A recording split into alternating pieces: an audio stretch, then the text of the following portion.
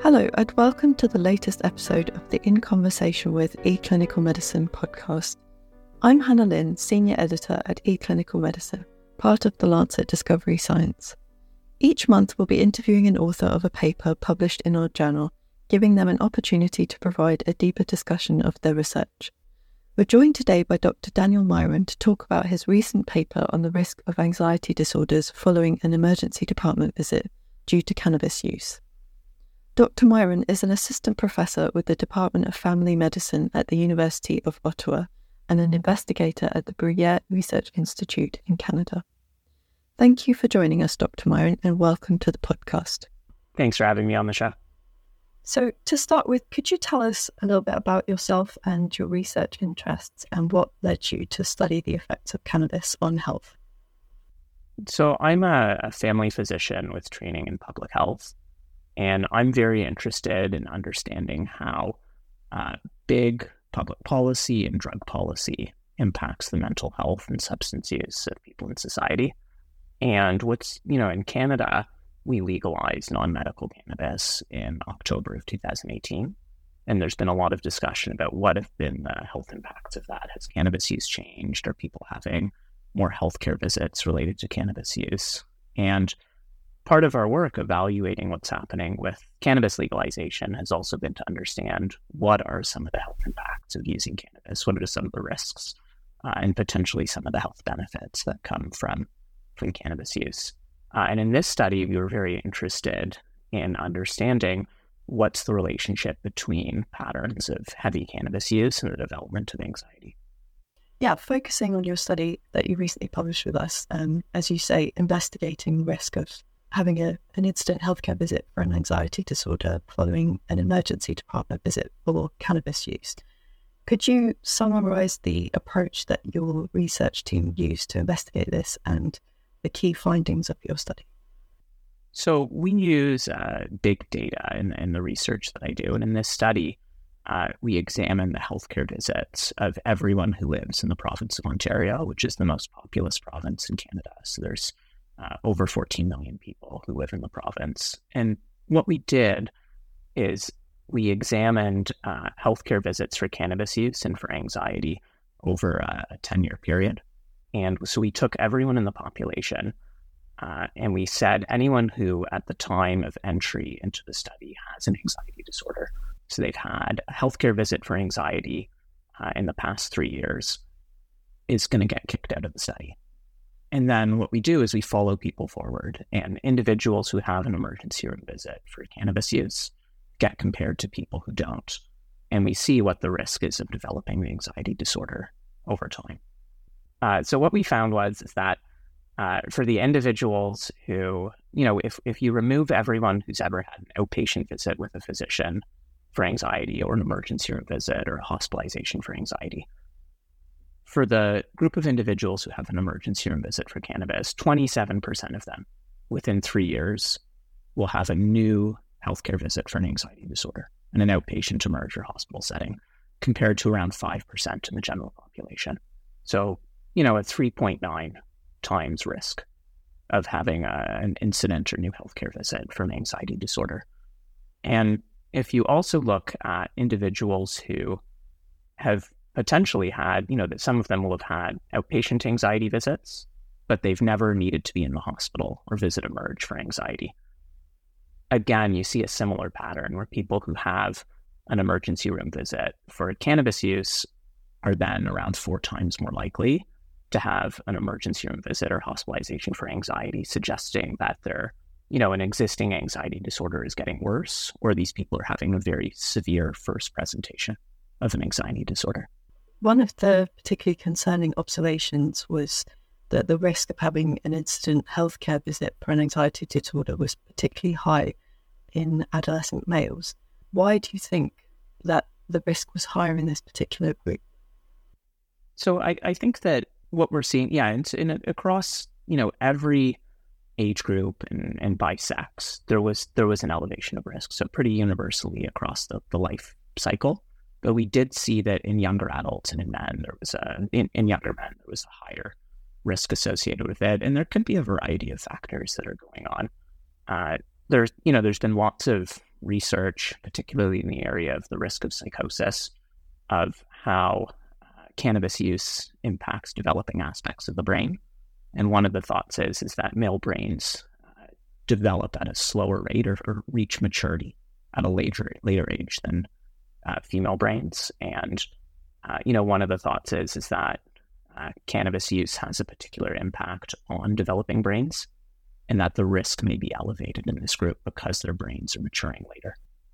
There's also different patterns of cannabis use in men and women. So younger men are more likely to have daily patterns of cannabis use or near daily, and maybe using higher THC strength products. So it could be different patterns of use and the types of products that are being used. And it also may be related to differences in the way people seek care.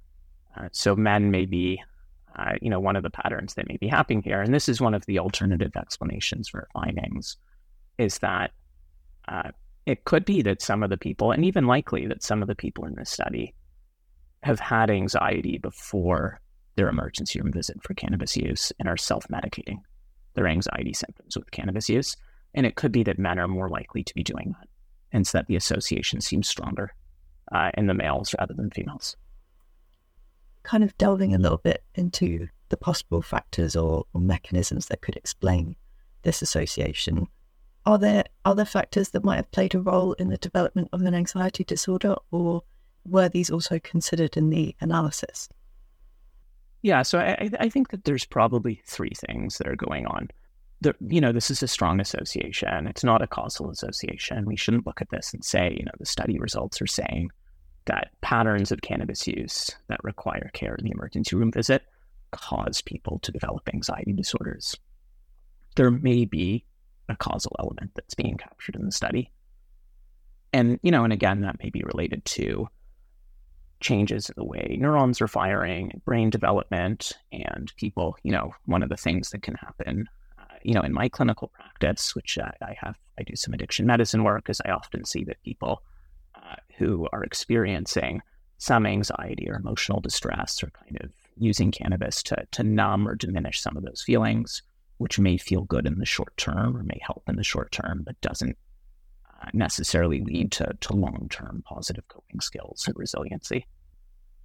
The flip side, and again, I think this is probably true, is that there's a group of individuals in the study who have severe symptoms of anxiety, may meet criteria for an anxiety disorder, but have yet to seek care for it within the health system. And they are using large quantities of cannabis to try and self-medicate those symptoms. And, that would explain part of the association that we see. And, again, one of the comments there is that this is relevant too. If a lot of individuals with anxiety disorders are using cannabis, it's potentially of clinical concern, because the evidence for whether or not cannabis works for anxiety disorders is quite limited compared to, a variety of other treatments like medications and CBT. The third thing that could be going on, and again, I think this is probably contributing to some of the association, is that there's a shared genetic and environmental background that predisposes people both to anxiety and to cannabis use.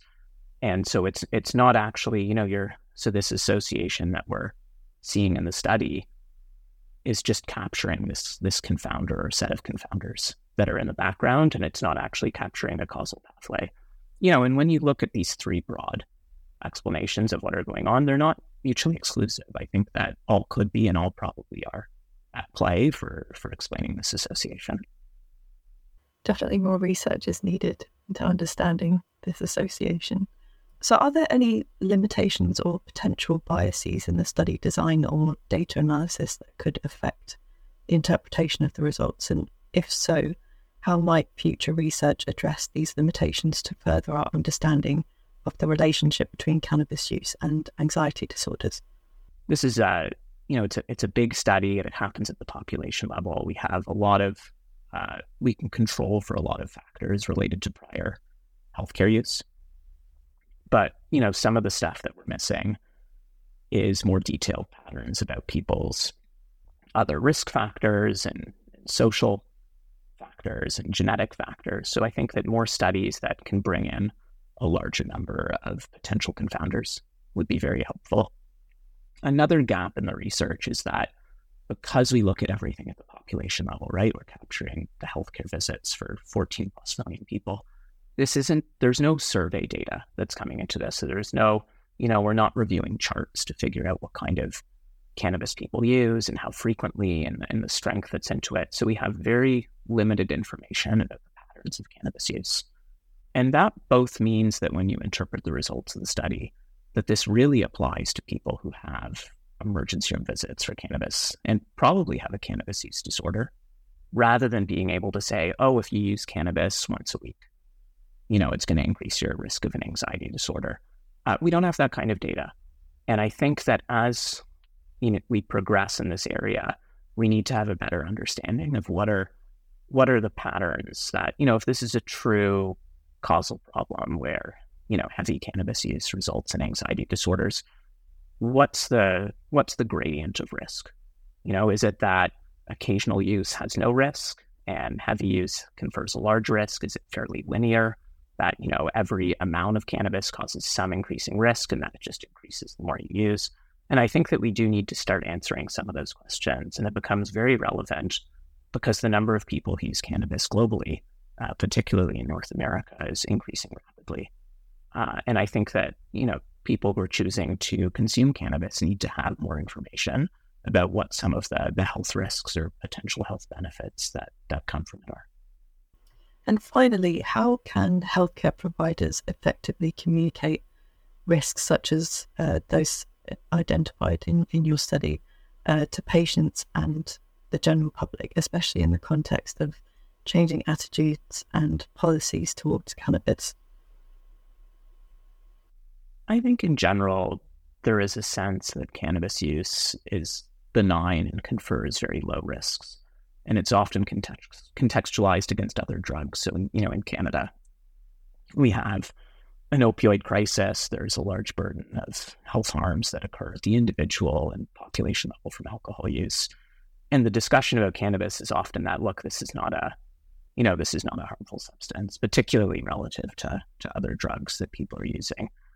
And I think conversations about cannabis need to be more nuanced, rather than saying that this is not a harmful substance and that does not confer any health risk, that we need to have discussions about how there are certainly signals, they've been here for some time, that cannabis may cause fairly adverse mental health problems.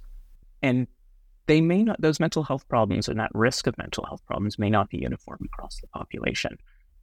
But I think our study and, other work, particularly in psychosis and schizophrenia, is highlighting that there is a group of individuals who may be quite vulnerable to adverse mental health impacts from cannabis use, particularly regular use of cannabis and, again, use of products that have a higher THC content. And I think that messaging needs to come across in general to the population of saying, look, this is there, and that you should be aware of this potential risk, and you should consider that if you have a personal or family history of major mental health problems, that cannabis may not be a good substance for you to use, particularly starting early or using it in higher quantities. I think there's an immediate clinical perspective too, where data like this and some of the other findings may be useful for healthcare providers who are treating people with anxiety disorders who they think are at risk of developing anxiety disorders, and saying that, look, the data here is suggesting that there may be some warning that this could worsen an anxiety disorder or cause you to develop one when you wouldn't, and that that you may be hearing that this could be good for anxiety, or this is a good option to self-medicate. And there's certainly a warning signal that for some people it may not be. And having discussions about what are some of the other, evidence-based therapies that are available and could be tried. Thank you for sharing your insights into this really interesting and important topic, and for joining us on the podcast, Dr. Myran. And thank you, listener, for listening to this episode of In Conversation With. Read the full paper associated with this podcast by clicking on the link in the show notes. Remember, you can subscribe to In Conversation With eClinical Medicine wherever you usually get your podcasts.